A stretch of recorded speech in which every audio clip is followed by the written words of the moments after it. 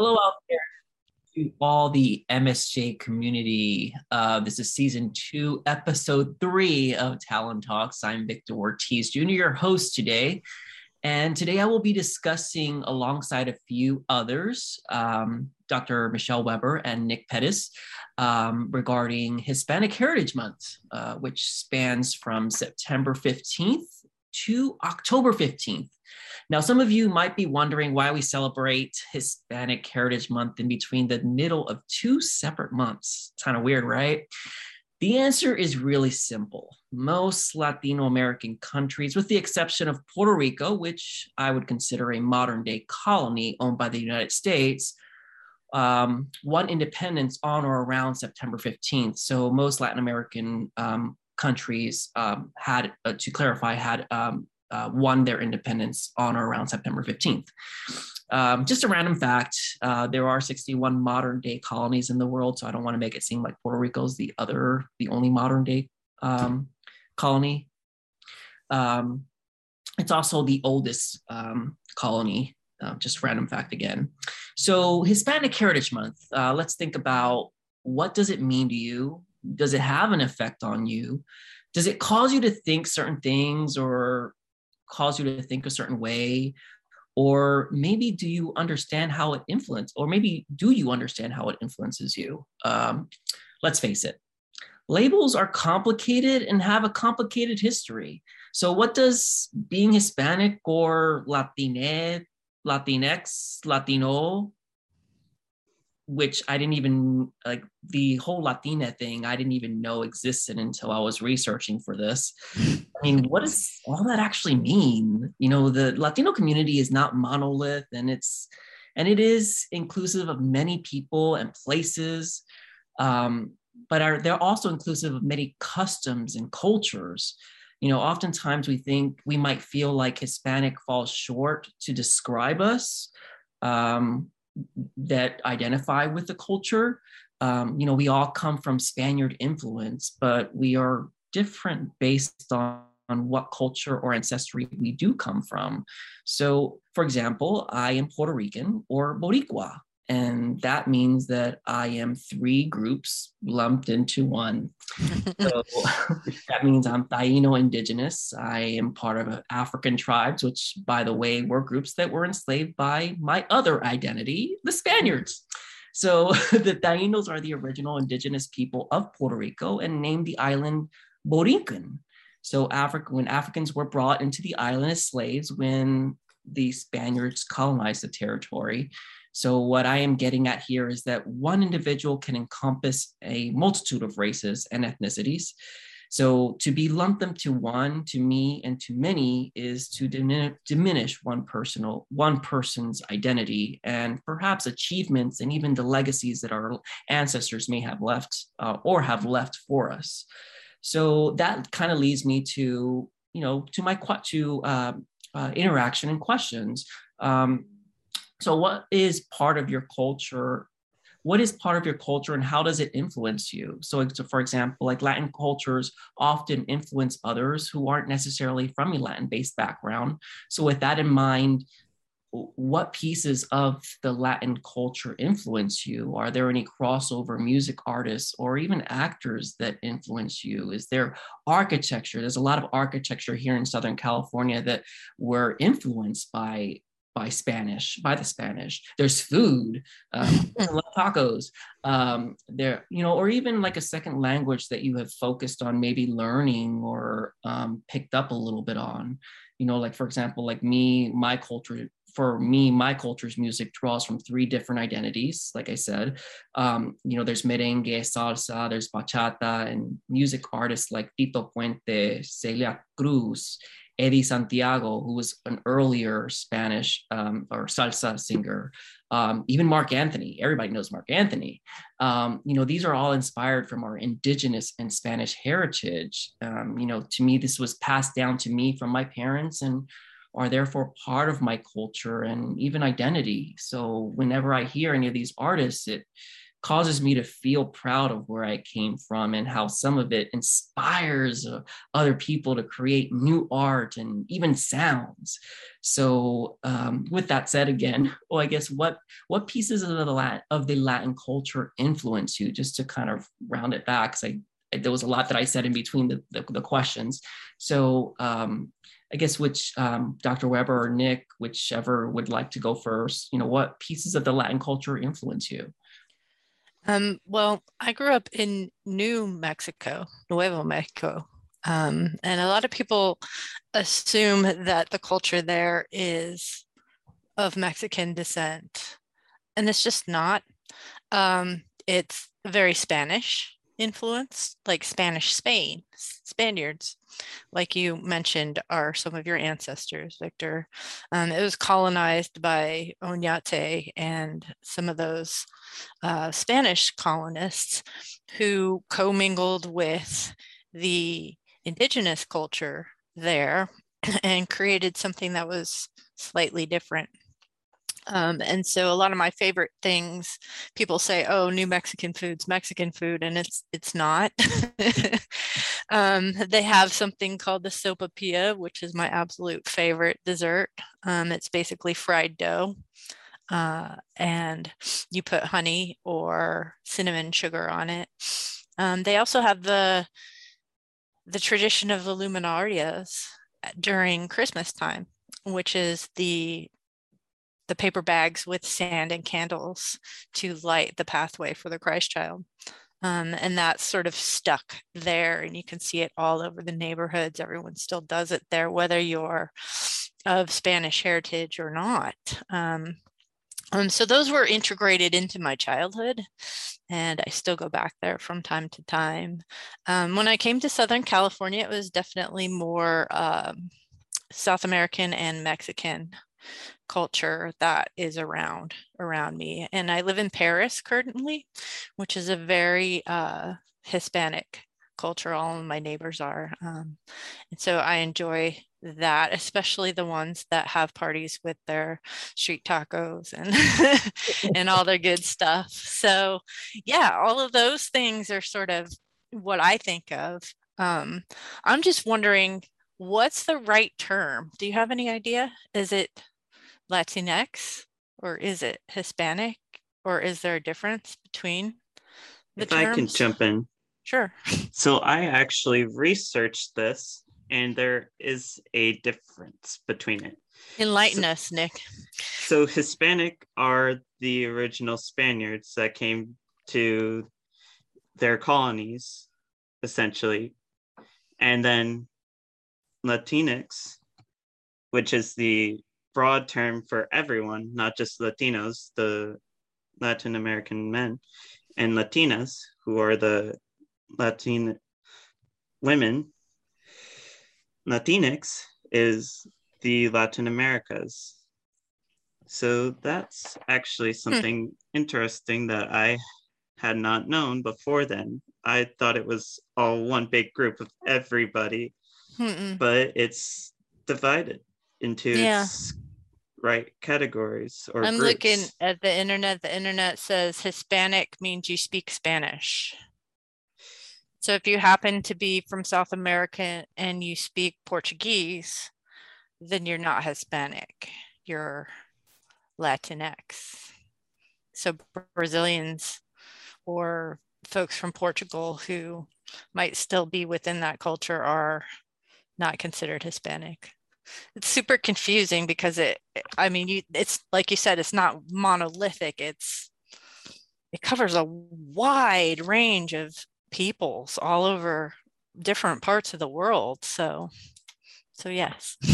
I can also say that it's very confusing, even to me, because sometimes when people say, "Okay, you're Hispanic," well, I prefer to be, I guess, labeled, right, or referred to as Latino or even Puerto Rican, or even right.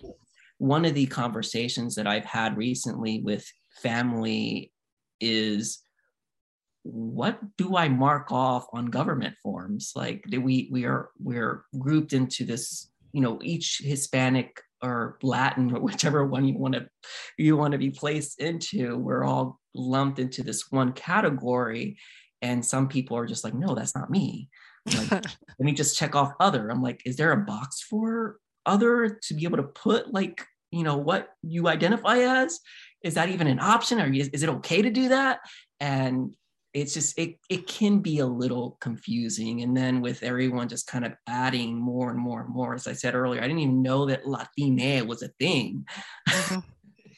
Yeah. So it's just interesting how we are attempting to define things and trying to understand them. But the more we try to define and understand, the more confusing it can become. Yeah, I mean, you see that they try to put voting blocks into one group, and it's like, okay, now you've got Latino voters. It's like, what does that even mean? Because it's such a big, yeah, and so that's sort of the problem, I think, with labels as well, is that how do you put a label on something that's that diverse in and of itself? You know what I mean? Yeah. So to throw that question back to you, Victor, what are some of your things that you identify with and traditions that you enjoy? Well, like right now, the holidays are coming up.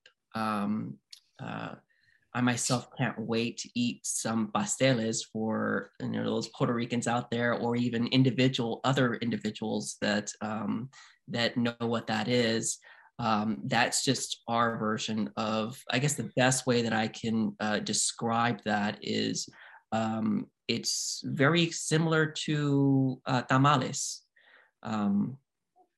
Whereas we use, like with pasteles, we use plantains, and we put meat inside the plantain, and then we wrap it up in wax paper, and then we boil it until it's cooked. There's also coquito, which is our version of eggnog. It could be alcoholic or non-alcoholic, whichever way you prefer to drink. I prefer non-alcoholic. It's largely due to the fact that I don't like rum. So coquito has rum in it. So those are just some of at least from my part of the culture that I enjoy. There's also parrandas for Puerto Ricans. That's our version of Christmas caroling. Of course, some people might not so much enjoy that form of Christmas caroling. The only reason for that is because parrandas, we basically have all sorts of instruments like a band, and we will start knocking on your door starting at like 12 midnight, all the way up until 5 o'clock in the morning. So we can either, if you're not on the island, then some people don't understand. So they hear all this ruckus going on at like 2 o'clock in the morning, and we get the cops called on us. So that's one of the, like, really enjoy. I don't enjoy so much the caroling in that sense, where we can get the cops call on us, but it's just really fun to be able to, it's very family oriented, and we're just up literally all night making noise and celebrating the season. So that's just to answer your question, that's what those are some of the traditions that I enjoy.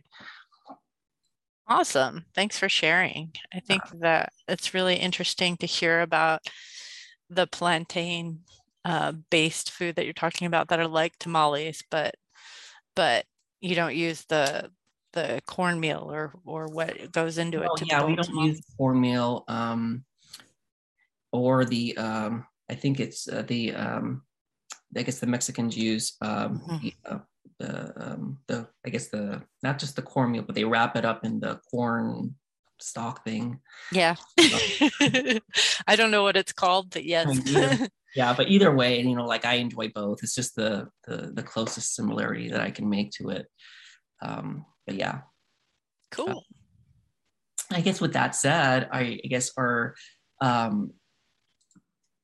what, I guess, is there any part how do you feel about being more inclusive of other cultures within your family or even friends?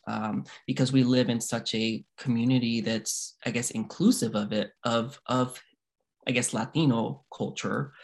How do you feel about, being more inclusive of that, and even explaining where some of that comes from? Because I just kind of feel like, individuals in society, or even us, like even in Southern California, we celebrate some of these things, but we don't necessarily, and we enjoy them, but we don't necessarily know exactly where it comes from.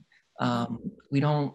I don't know that we all the time take out the time to express, hey, this is where this comes from. It's kind of like what you mentioned earlier, Dr. Weber, where you grew up, and when you were growing up, they were just like, oh, okay, well, this is what happens where where I grew up, but they don't necessarily associate it or tie it to, I guess, an even bigger meaning, or yeah. So I guess, again, I guess maybe I should restate it a different way. How do we feel we should explain it to people so that people can better understand? That is a really good question. I think, as you mentioned, in Southern California, we sort of take it for granted. Like, it's just all around us. It's in everything. We go down the street to Cardenas and get a really delicious burrito, and you don't even, you don't think about it. You go in there, they're playing the music, and they have all of the Mexican food, and it's no big deal, but I guarantee if you went somewhere where that was less prevalent, it would be more unusual to them, I guess. And I get the feeling that unless the culture's all around you or you're exposed to it, you have a tendency to stereotype and maybe not see things as they are. So my suggestion to people is immersion. Like, go chat with folks like you, Victor, about what your background is and what your traditions are. And it's funny because, like, last year, Sadell, she's from Cuba. So she did a little piece on her Cuban heritage. And then Cindy, both of them identify as Hispanic. She's from Guatemala, which isn't anywhere near really Cuba. And so completely different, but yet a common language, but still very different backgrounds and traditions. And like you said, Puerto Rico being slightly different from all of those. So I think it's important, I guess, with the Hispanic Heritage Month to not lump everyone into the same sort of pot, and assume that everyone, because they speak Spanish, is from Mexico. You know what I mean? Yeah, I mean, I think that kind of branches off to something that you said, just to kind of branch off and off of that is, what you had mentioned earlier is just going out and just speaking to people and trying to learn. Because one of the things that I think is a little, unfortunately, prevalent in even like just everyone in general, you take a look at somebody and you automatically assume they're this or that. Like mentioned, Puerto Ricans, we come from Africa. We come from the Taino indigenous people. We come from Spaniards. So that means that we literally can have anywhere between a Spaniard that, has, blonde hair, blue eyes, white. We can have somebody who's more Taino, who's, brown skinned like me, or someone who appears to be Black, or just someone just from from African descent. We can have a mixture of all three of those. But to kind of branch off even further into that is actually present in a lot of different countries and cultures. So it's important for us to really try to dive in and try to understand and try to, have those conversations with people rather than, placing labels and assuming. One of the things as well that I kind of think about too is, my sister, she's married and she's interracially married. So one of the things that I hear her and my brother-in-law discussing is, well, what would our children be? Like, what about the last name? Like my sister has a Spanish last name. My brother-in-law has an Irish last name, but no one's going to know that that's an Irish last name. They're just going to associate it with whatever they're going to associate it with. Mm-hmm. So it's just really important to kind of, educate and to try to explain. It's just, we live in a society that's so, I want to say, not to be mean or anything, but we just like to assume a lot. And if we would just take out the time to really think and listen as to why we have certain things and try to better understand them. Even me with Hispanic Heritage Month, with doing a little bit of research, I've learned a little bit more, because I can't say that I myself really celebrated it. I was like, okay, well, it's Hispanic Heritage Month, but it's really important to try to educate the community and help them better understand, so that there isn't so much division Yes. in understanding, and maybe minimize some of those fears that are out there. And it doesn't just extend with the Hispanic Heritage Month. It's literally everything. So that's kind of my summary and assessment of that. I think that it's evident that Latinos in general are inspired by their own culture, and also overall cultures of the Latin community, as we here. Nick, what do you think?